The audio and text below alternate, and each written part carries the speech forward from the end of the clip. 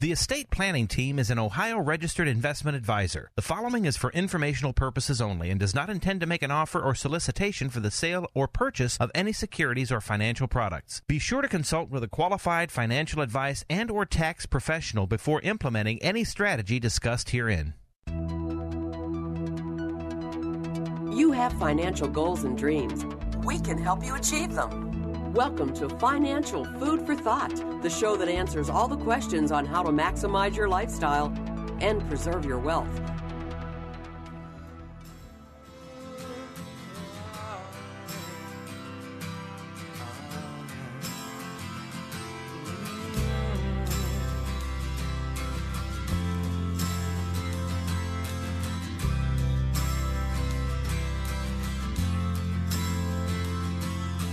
Torn like an old dollar bill.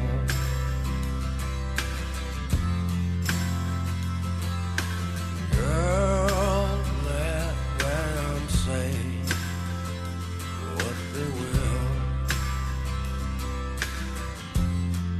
but no one should hurt ya. That's all I seem to do. Good morning, everyone. You found Financial Food for Thought. I'm not ready yet, though. Are you ready to go? Okay. I'm ready. You're ready. All right. So, yeah, you found Financial Food for Thought. Got Mark Donnelly and Carrie Waddell.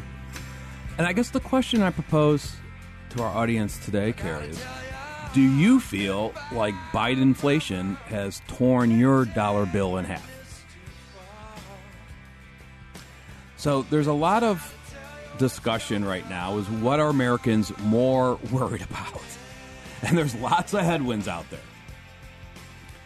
So are you more worried about inflation or are you more worried about a recession? Maybe you're worried about both.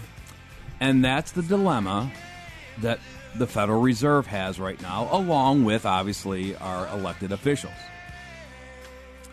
Because we don't know. We keep asking our clients at the estate planning team, we keep asking our clients, is inflation worrisome to you? You know, don't ask your neighbor. Right? In the sense that not just what your sentiment is about, that nobody likes inflation, but are you at a point of demand destruction? In other words, have you changed your buying because of inflation? Have you cut back? Have you tightened your belt? Are you no longer buying the name brands, but buying the generic names? Mm-hmm.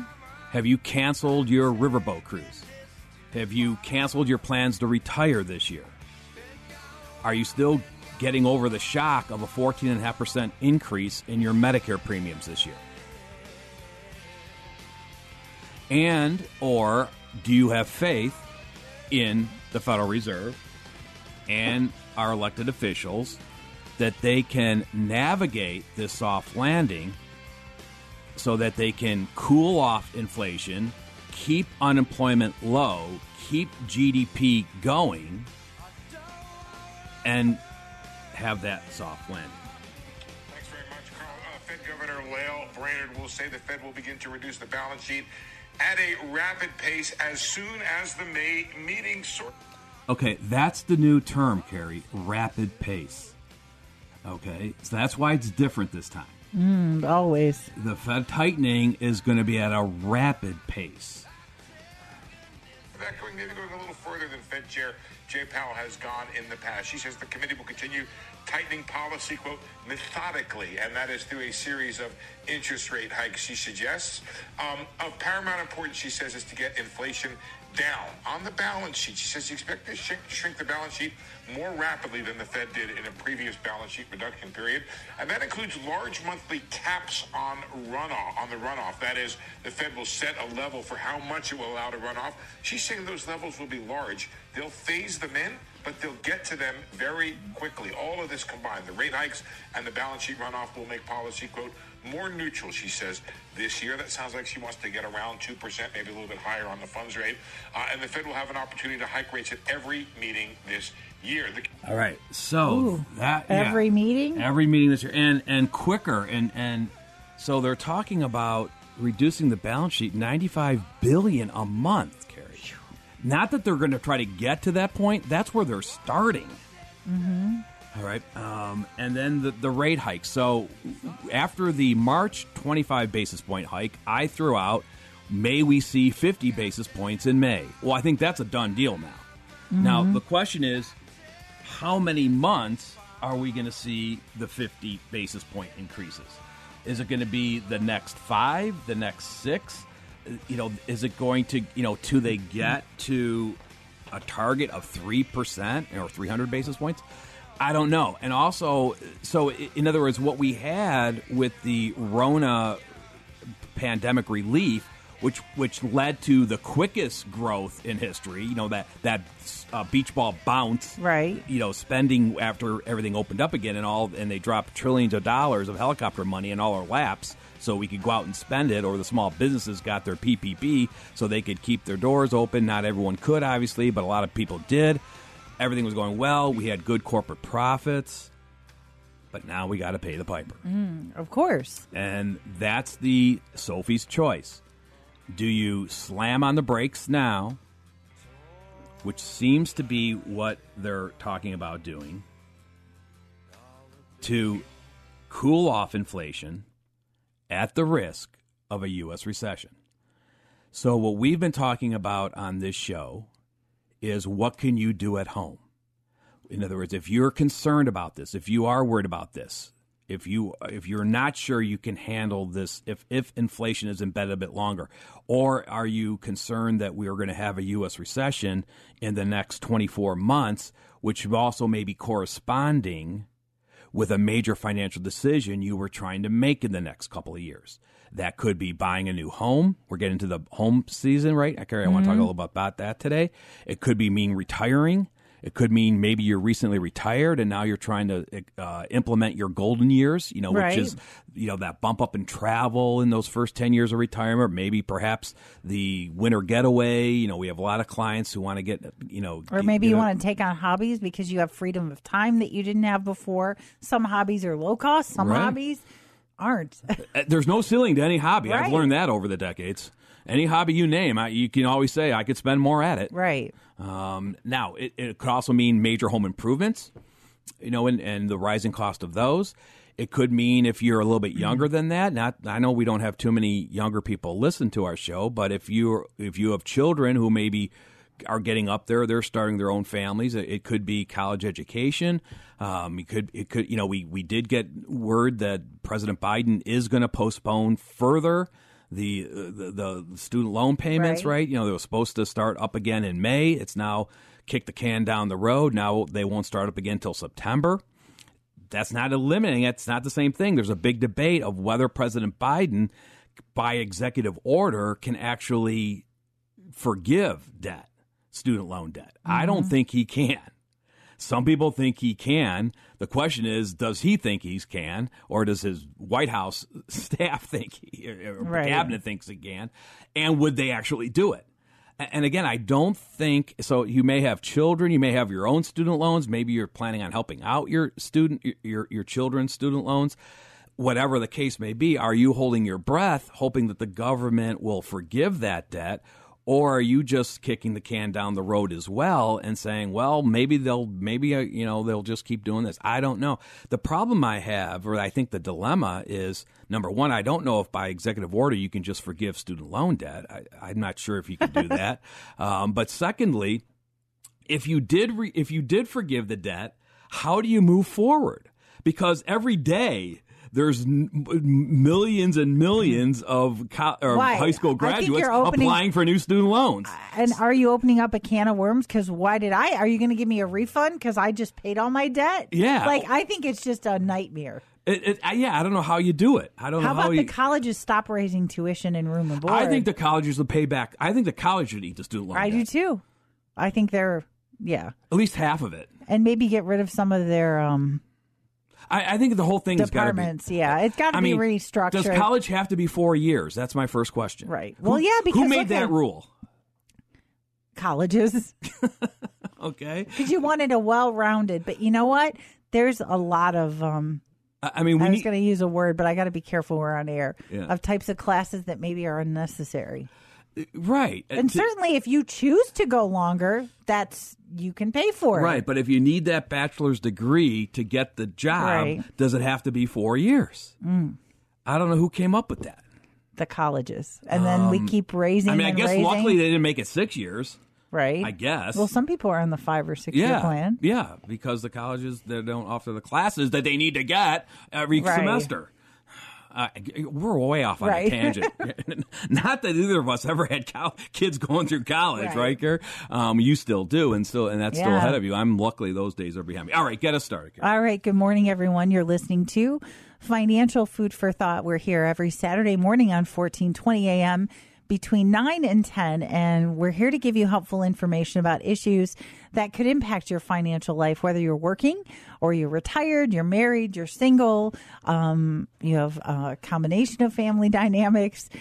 We hopefully bring you awareness of issues and financial news and how that may impact you, potential problems and opportunities, and unfortunately, many people miss opportunities. Our program is sponsored by the Estate Planning Team. And the estate planning is an affordable, fee-based, Ohio-registered fiduciary planning firm that's been around Cleveland now more than 35 years, providing objective, unbiased analysis. And what we're known for is custom financial planning and true number crunching and financial modeling, which we've talked on the show before about how we approach things differently. We're not investment advisors, although when we build plans, we coordinate with our clients' existing investment advisors, or in many cases, our clients do the investments on their own.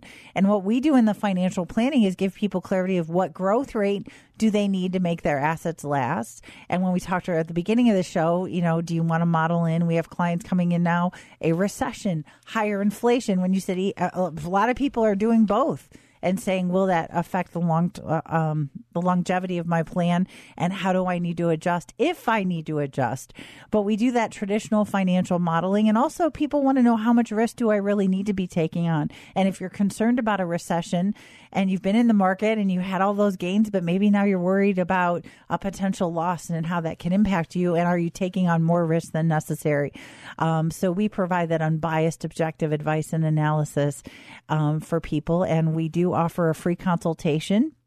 If you want to do some due diligence, we have reviews on Google's, Angie's List, and we're A-rated and accredited members of the Better Business Bureau. But you can give us a call for that free consultation, which we offer by phone or in person, to see if you're someone who can benefit from our services, which is very different than what other people do out there. Our number is 440-239-2090. That's 440-239-2090. Or you can visit the website at financialfoodforthought.com. All right, so that's the debate. And you mentioned, Carrie, so you see some headlines that inflation is America's biggest concern. Also, here's another one. 81% of U.S. adults are worried about a recession hitting this year. And it's not the same thing. Now, because a lot of people say the Fed, the Federal Reserve, the central bankers right around the world. And remember, when we're talking about recession, we're talking about global. I mean, in other words, the U.S. is a pretty strong economy right now. Now, that's debatable. There's a lot of people now questioning how strong is this U.S. economy, whereas a lot of economists think it's very strong, just like a lot of people thought that the inflation was transitory, right? And then it no longer became transitory. So the point is our strong economy, when is it no longer strong? Now, the technical definition of a recession, of course, is 2 consecutive negative GDP quarters. Yeah, I don't think that's going to happen this year, all right, because we're still have that roll, that beach ball bounce recovery. Not all of the stimulus money has been spent yet. It will be soon. But yet we don't see enough demand destruction right now that says that U.S. consumers are really worried across the board about this recent inflation. Mm-hmm. Ask yourself. So that we proposed that question at the beginning of the program. Have you tightened your belt? Have you cut your grocery list? Have you cut out your discretionary spending? Or made different choices? Right. And to what levels? Have you canceled your TVs, not TV, internet, whatever you want to call it, movie subscriptions? Although, some of those you can call and negotiate your bill, by the way. Okay, well, that's the first step. Right, that's what I do. Periodically, every 6 months, I call and say, hey, I'm going to drop it unless I get a better rate, and I can get a few, So who's worried about a recession? Okay, 81% of U.S., okay. All right. Republicans carry. Okay. 91%. Now, do you think perhaps that's the right-wing talking heads saying Biden-inflation is going to ruin your retirement? So, you better, or a recession, or, Biden economics is going to, Well, I think it's the inflation. We got a war going on. I think it's... Okay, but compared to the Democrats... Okay. 73%. That's still high. Okay. Oh, yeah. Well, that's the lowest of all these, Carrie. I'll just give you a heads up. Okay, independents, 81%. These are population of the U.S. who believes or worried about a recession. Okay, those under more financial stress, 88%. The Republicans are even higher than that. Okay. All right. Those under less financial distress, 73%. And those with no change in financial stress, 75%. But like you said, in any of these categories, at least 73% are worried about a recession. That's a lot. Okay, Can you do anything about it? Not really. I wonder how much of these 73% are doing anything in their financial planning to help them, to give them a heads up on whether they can weather the next recession. Right, because I can't control whether a recession happens or not, but I can control my financial life and the choices I make and decisions and put myself in a better position if it does happen. And statistically, it's going to happen at some point. Right. So we always talk about the 3 simple steps that you can do to protect your family from the next economic downturn. And it feels like I'm just drilling this, but I just keep saying it because they're very, well, it's simple things. It's not simple to implement. Right. Maybe that's a better way of saying it. But if you're serious, if you are worried, and, reading the shock lines, I don't think is going to relieve your stress about it. Or if you have no way of measuring whether, we are going to have another recession. And anyone who's listening right now, chances are you will live through another recession. I don't care if you're, 90 years old. Right. Statistically, that's just what happens. All right. Now, the question is it going to...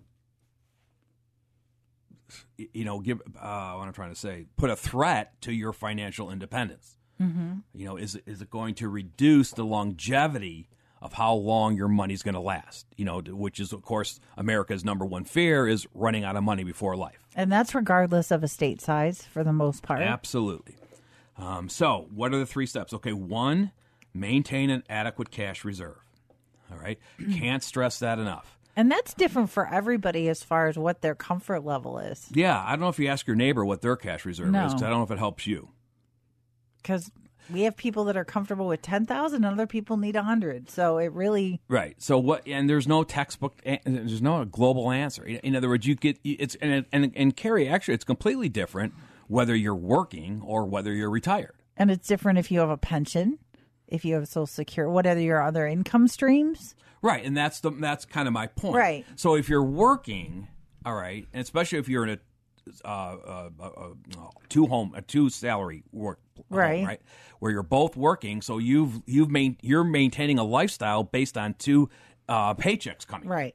All right. So the idea is a lot of the old general rule was, keep 6 months to 12 months of your take-home pay in your cash reserve, with the idea that if you were, or one of you were laid off, you still were covered. You have enough of a balance that especially if you're below 59.5 and you're worried about getting money out of those qualified plans without with the 59.5 rules, and you're laid off. That's why a lot of times you'll hear that old general rule. I'm not so sure that general rule works well when you're already retired. Right. Because you're not expecting any more wages anyways. You're not going to get laid off because you don't have a job. Right. So in retirement, the things you mentioned, pensions, Social Security, those fixed retirement incomes, well, yeah, I don't think there's a whole lot of people believe that if we have embedded inflation or if we have a recession, that Social Security is going to go away.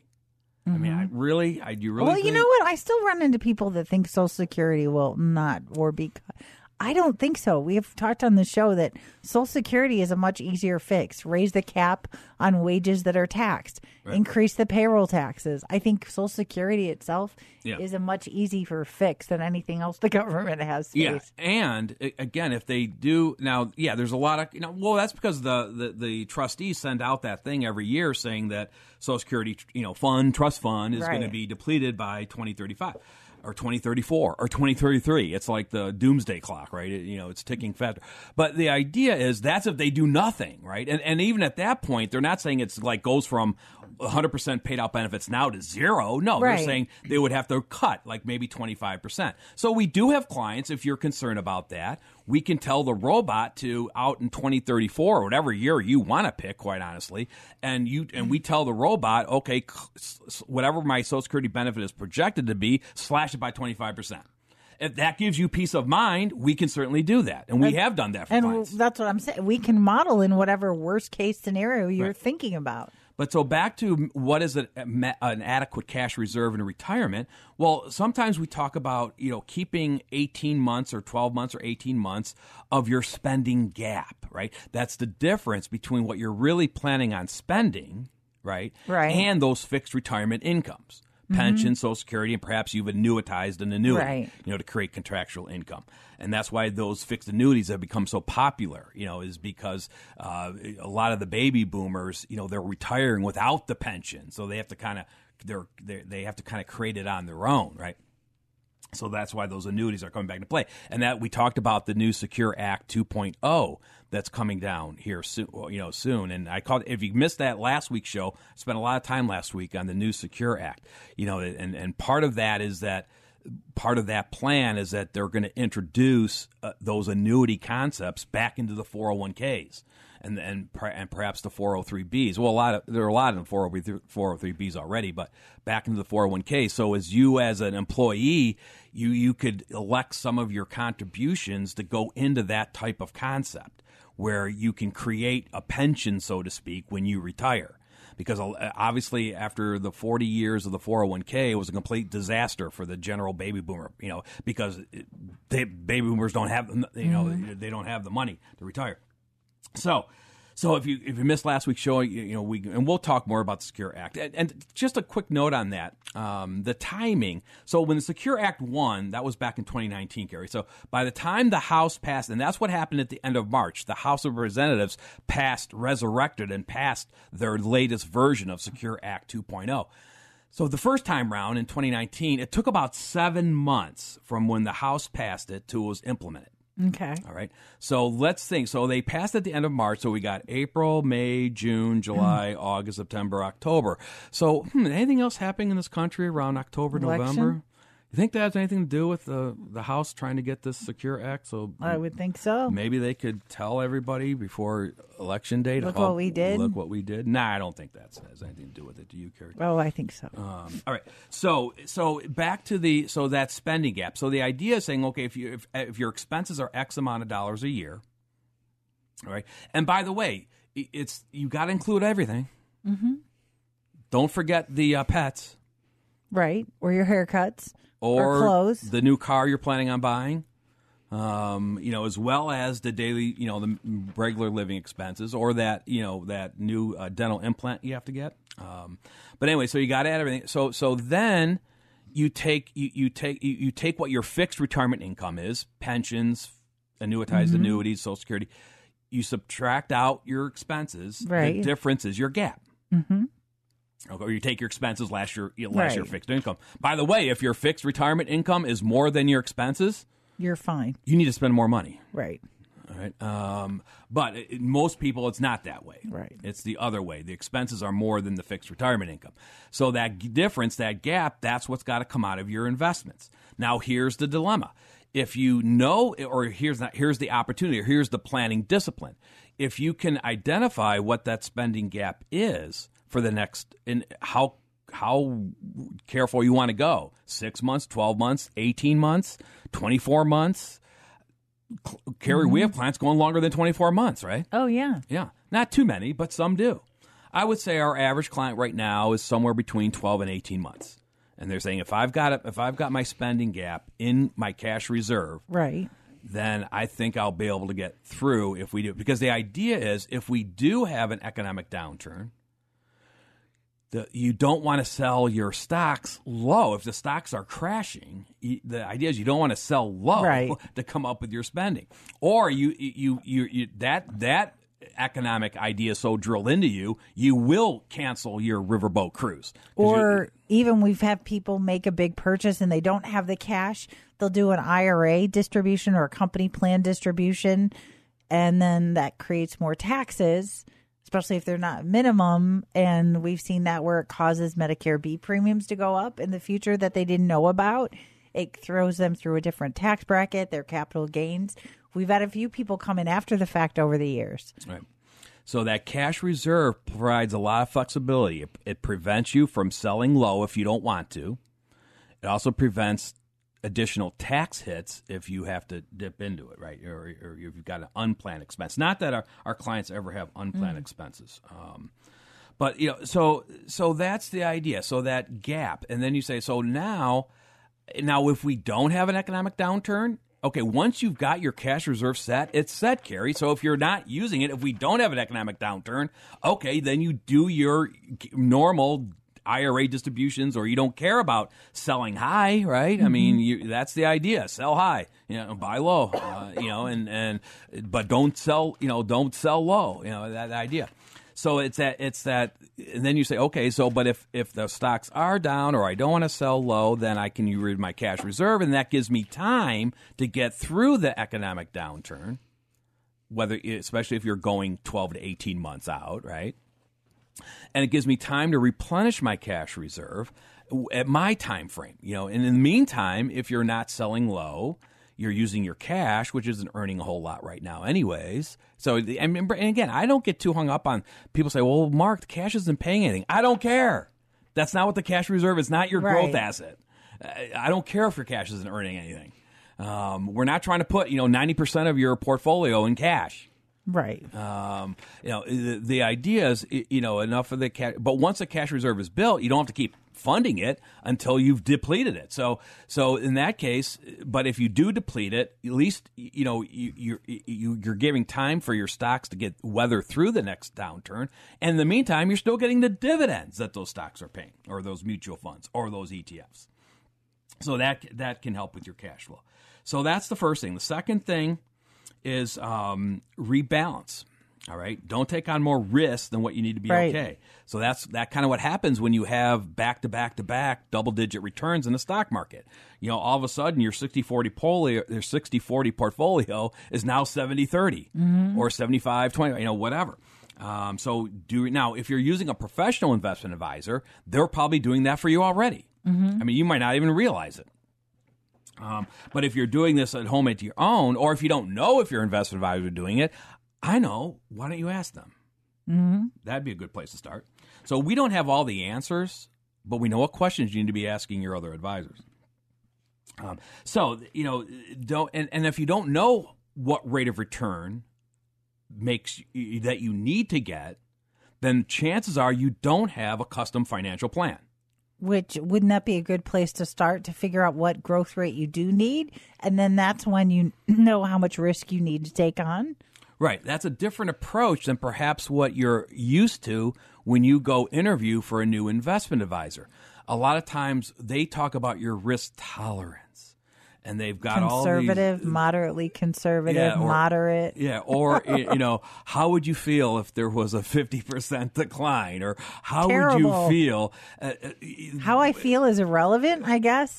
It's not totally irrelevant, but it still doesn't put me. So they say, we take a different approach. We say, well, let's build the plan and let's the robot come back and tell us what rate of return you need to be okay. Mm-hmm. And so you may want to start with maybe, and if you don't know where to start with the robot, we'll ask your investment advisor. You say, hey, throw me a bone here, Mr. Investment Advisor. Based on how you have my account allocated today, what long-range rate of return do you think I should be using in my financial plan? And then just be quiet and see what they tell you. Mm-hmm. Now, if they give you a range and say, Mr. Client, that's a great question. We ran this Monte Carlo analysis that's looking at all the different scenarios, and basically with the risk, where you're at now and all the economics and everything. Well, somewhere between 3 and 8%.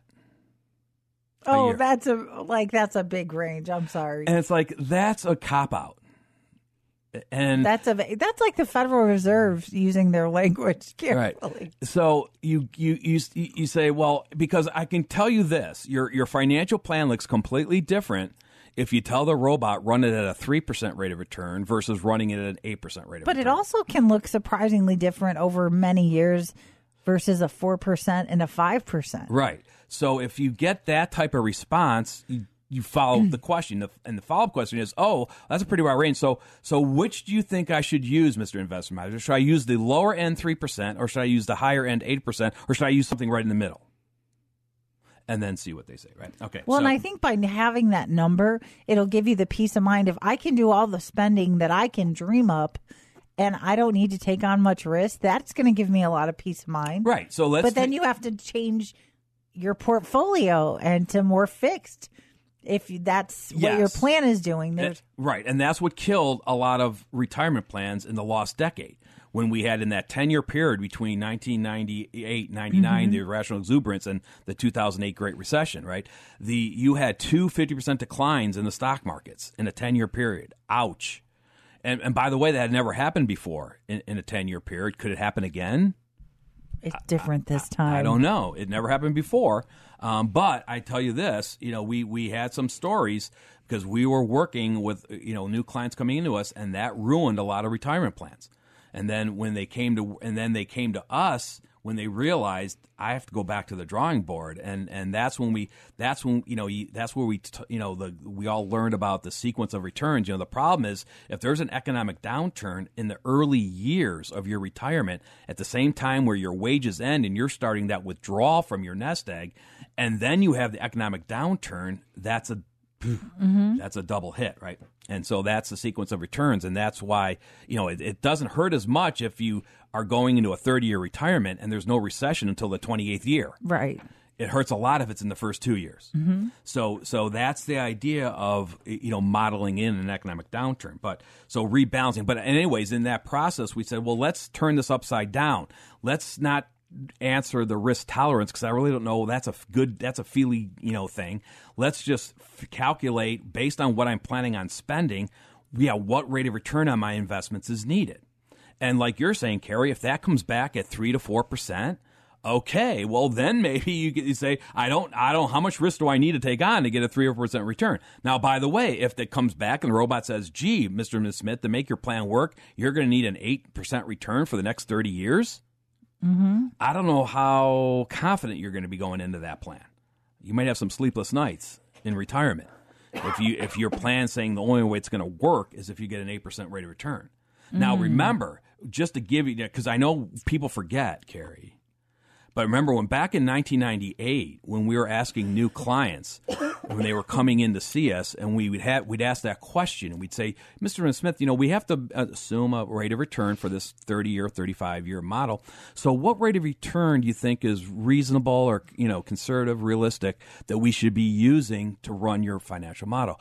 And they'd look at each other, and they'd look at me and say, well, Mark, we want to be conservative. Don't use anything more than 25%. Now, I couldn't laugh at them. No. Because they thought that was a conservative number. I thought you were going to use where I remember a lot of goals worksheets were 10 to 12 or 8 to 10 each and every year for the next 30 years. Yeah, and when I would say, well, gee, Mr. Smith, do you know if I run your 30-year model based on now they were getting 40 to 45% a year at that time. That was the .com. So that was irrational exuberance, right? That was like, gee, I'm getting 40 to 50 right now. A 25 is conservative.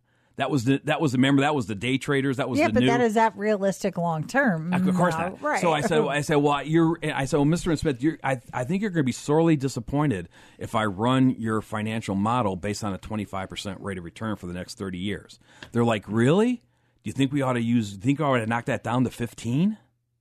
Now, the same thing. Then we're asking the same new clients coming to see us after the Great Recession, after the lost decade. Right. Mr. and Ms. Smith, what do you think we should be running your long-range rate of return your plan? Mark, do you think we'll ever get 3% again? See, people tend to give us a number that they most recently experienced in the market. Mm-hmm. And that's not really the way it works in real life. All right. So you have to, that's why, again, if you're using professionals, make them help you understand. And if you're saying, okay, what is, how much risk in today's markets do I need to get a certain rate of return? But also, even before that point, perhaps you work on building your own financial model that's based on your goals, your objectives, not your parents, not your coworkers, not your neighbors. And then you're projecting out, and that's the difference. It's getting a long-range projection. It's not that, anything that happens this year is not really going to, financially, is not really going to affect this year. Okay? It's in a weird way, it just affects the longevity of your plan, right?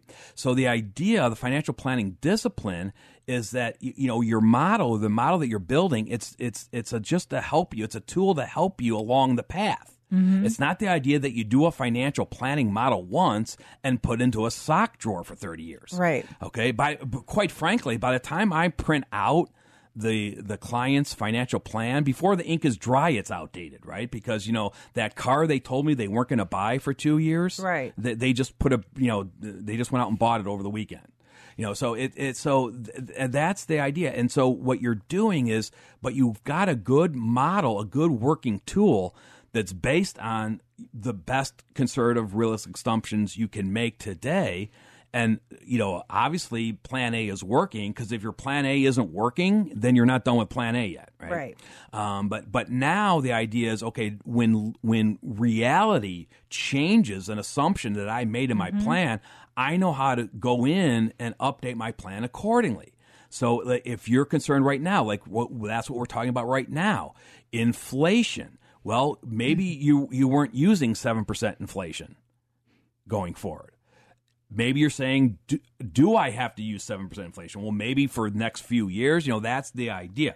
So and that all gets into, then when you get those numbers, then that helps you sit down with your investment advisor and then say, okay, based on this, the robot's telling me that if we have 7% inflation for the next few years, and then maybe it cools off to 3.5% ongoing, and maybe I'm using 500% inflation for healthcare insurance premiums, and maybe I've got to add in my automobile replacement fund, and oh, by the way, I better budget some money for our daughter's wedding because I think she may get married someday, or I do want to go to Hawaii. All right, so those are all things added in, and now you've got a detailed plan. And so now the robot's coming back and saying, okay, Mr. and Smith, to make your plan for your money not to run out before age 90, 95, do I hear 100, this is what rate of return you would need.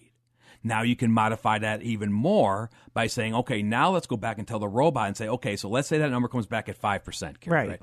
So because everyone tells me today that's the number. Right. 95% of the question that comes back, 5%. Right. So that's today's number, right? Now, so if the robot comes back and says, yeah, your plan works at 5%, now you may tell the robot, okay, let's just go one step further, because what if these recession calls, the people who are making the calls, are correct?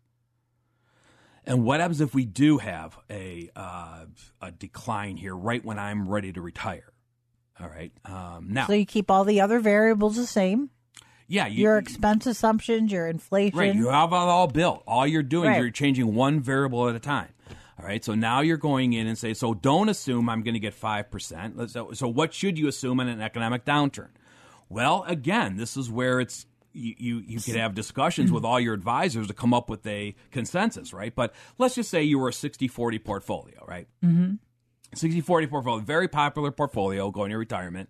I think, the 10-year through 2021, the 10-year annualized, which included, by the way, that, the Rona recession. It doesn't include the Great Recession at this point, 10 years. But, it's still, depending on whether you assume that all your stock positions, you reinvest the dividends. I don't assume that. Right. I use the lower number. But so without the dividend reinvestment, the annualized 10-year 60-40 portfolio ending in 2021 is about 8 to 9% return. Okay. If you want to add in the dividends reinvested, it's up another 2 percentage points. But the idea is saying, okay, but a lot of people are saying that might not happen for the next few years, okay, because of the war in Ukraine, the government or the Federal Reserve raising interest rates, the financial risk of the Rona, which we're not through yet. The supply chain, I could go on and on, right? So the idea is saying, so I'm telling the robot, okay, I'm not going to assume my 60-40 portfolio is going to earn 5% in year one if I'm doing that right now. So, okay, I think there's going to be an economic downturn. So let's say let's say we have a recession. So typically, what comes along with the recession is a 20-25% decline in the stock market. So let's take that off your investments. So so if you're 60% in growth. Okay, so you eat 60% of the 25% loss, so you'd be down 15% in that example. Okay. So tell the robot, so let's assume a 50% loss in the first year, and then the second year, let's say we're kind of through it, but not yet. We're coming, we're seeing light at the end of the recovery tunnel. So let's assume 0% in the second year, and then by the third year, let's say we're almost back, so maybe we're at 2 to 3% rate of return, a gain, right? And then by the fourth year, we're back to our 5. That's just an example, right? And so now you can use any number you want. Yeah, and now you see if the money is still lasting as long as you need it. And for some people, it will. It won't really have any material effect. And for other people, it will make a significant difference in what they need to spend or adjustments they need to make when it comes to their financial life. But the value is that they know. And then also they know how to create the income needed when they retire as tax efficiently as possible. And that in itself has plenty of opportunities. We offer a free, no obligation, no pressure consultation, which we're happy to do in person or over the phone. And we'll actually even do some preliminary analysis if you provide us information so we can see how best we might be able to help you. You can call 440-239-2090. Leave a message. We'll get back to you on Monday morning. That's 440-239-2090.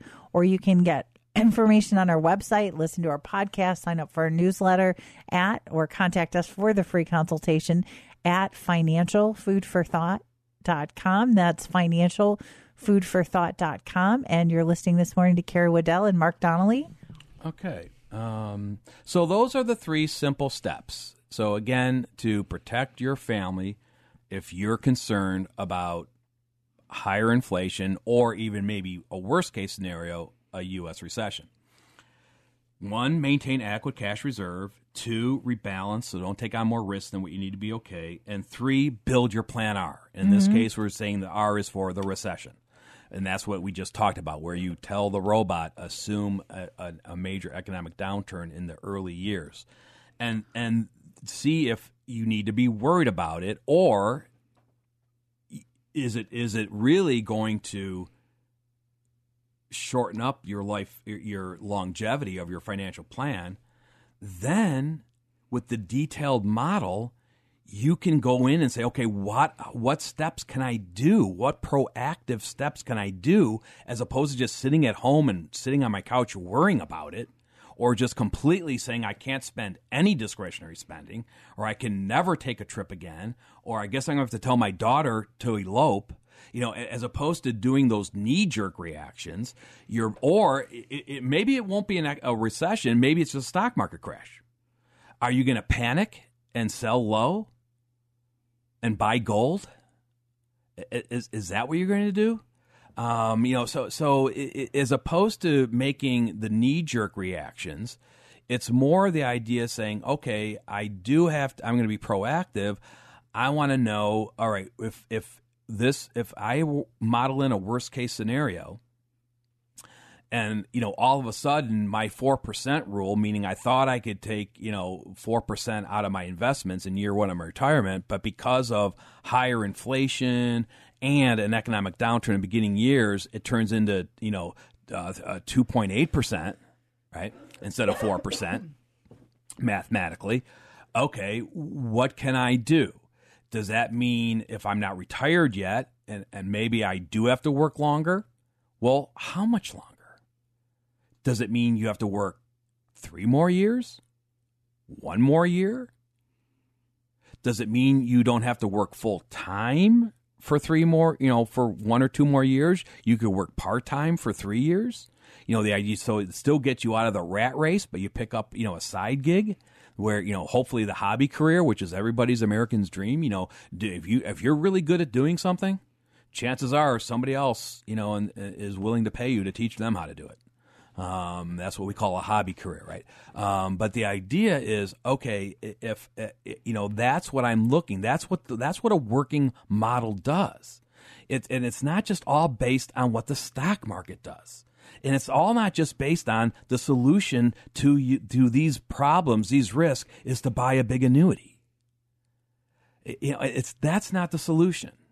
No, and I think sometimes people panic and go into all one concept or strategy, where a good plan is diversification with strategy. Certainly it could be a piece, but It's not the end-all solution. There is no one thing that's going to make your plan be perfect. Right. Now, so that annuity solution is valid, especially if you don't have a pension in retirement. Because it is turning, and even if you're well away from retirement right now, meaning it's not even in your next 2 or 3 year window. It's still the idea that that's a safe place to park your money, right? If you're concerned that you have too much in equities or too much at risk. But don't take all of it out of those equities. Right. That's the rebalancing, right. But at least on the fixed annuity, because the problem right now, your other fixed options, cash isn't paying a whole lot. CDs? 3 years you get a 1.5%. But I mean, wow. But those will be going up. They'll be ticking up. But but the idea is that, annuities aren't short-term money either. I mean, they're long-term money. You don't be confused about that. And you're not really planning, or you shouldn't be planning, in our opinion, to start taking out money out of annuities before age 59 and a half, because you have to, that's an issue. But the idea is those, as an alternative to the fixed side, because the problem with bonds right now on your fixed side is bonds could get creamed this year. If you're not using a professional bond buyer or somebody, a professional investment advisor who's well trained in how to deal with bonds in a bear bond market, good luck if you're doing it on your own, because that may be ugly. And so the fixed annuities, you still have that principal protection. Okay, which is the same as you have with your CDs, so that idea. But sometimes I think, people have selective hearing when they hear about the fixed annuities. In other words, so what type? In other words, the fixed annuity guys, they're always good at telling you about how to make your retirement work. You need that fixed retirement income coming in that wouldn't be subject to stock market risk, Carrie, right? But they don't often tell you how much principal or how much money you've got to put in to buy the annuity. Okay. So they'll tell you, so for example, like, oh, well, if, Carrie, I don't know, just off the top of my head, I mean, a 65-year-old, if they wanted to turn on a annuitized annuity or immediate annuity, you're looking at about maybe a 6% withdrawal. Okay, so in other words, let's say you needed let's say your spending gap was $60,000 a year.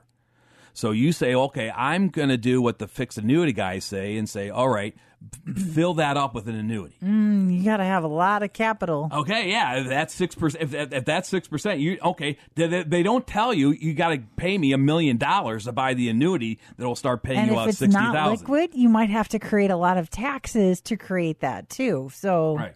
Now, let's say, sometimes they'll say, but let's say you don't need the money for a while. Let's say you're 65, and you don't really need to turn on that income for 10 years. Maybe, Okay. So 75.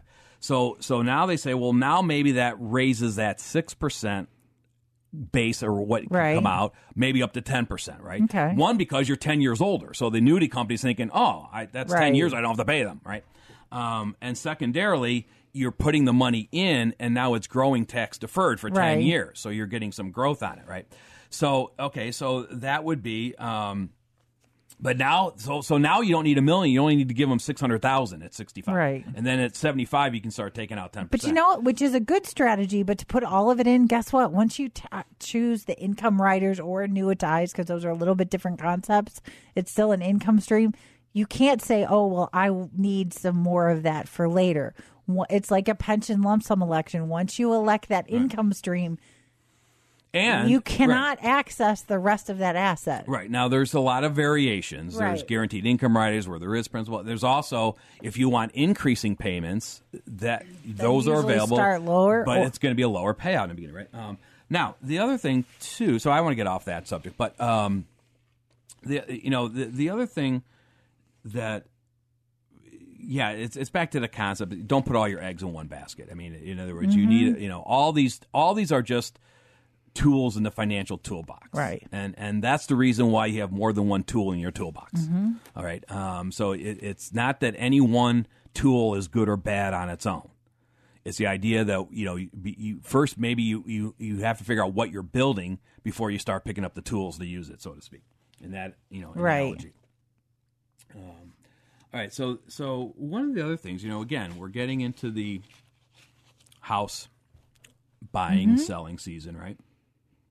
And I'm going to be talking about this, and there's a lot of, I call it the house of pain, Gary, right? Right. There's a lot of shock line risk going on right now, dealing with this, and a lot of people are saying how the U.S. housing industry goes this season Okay. may tip the scales one way or another if we're going to a U.S. recession. But we'll also remember with the low mortgage rates before, the housing market was crazy. Right. And so now mortgage rates don't look now, but they've creeped up above the 4.5% level. Right. Okay. Also, we've had a little bit of a price increase in houses. You know what the U.S. medium listing price for a house is? $350. $405,000. Okay. I was shocked at that. Yeah, I am too. Although my neighbor had his house on the market for 2 weeks and sold it Okay. above asking price last week. So, so those home prices, is that indicating a bubble that's going to burst? How would a housing bubble affect the economy? These are just some of the shock lines. Pending home sales sink in February, setting a grim tone as housing market enters key spring season. Larry Summers, housing inflation could hit 7% this year. And so that's also then you've got Zillow and saying that 20% increase in estimated home prices for the 12 months through January. So there's a lot going on here. Rents are going up, housing's going up. The idea is this could mean directly to you if you were getting to buy a new house or trying to sell your house. It also mean if you're trying to decide whether you need to build in a recession or not to your financial plan, keep an eye on the housing market, which we'll do as well. All right. Call the estate planning team at 440-239-2090 or visit financialfoodforthought.com. Tune in next week for more financial food for thought. For more information about the show, for estate planning or upcoming seminars, call the estate planning team at 440-239-2090. Thanks for listening.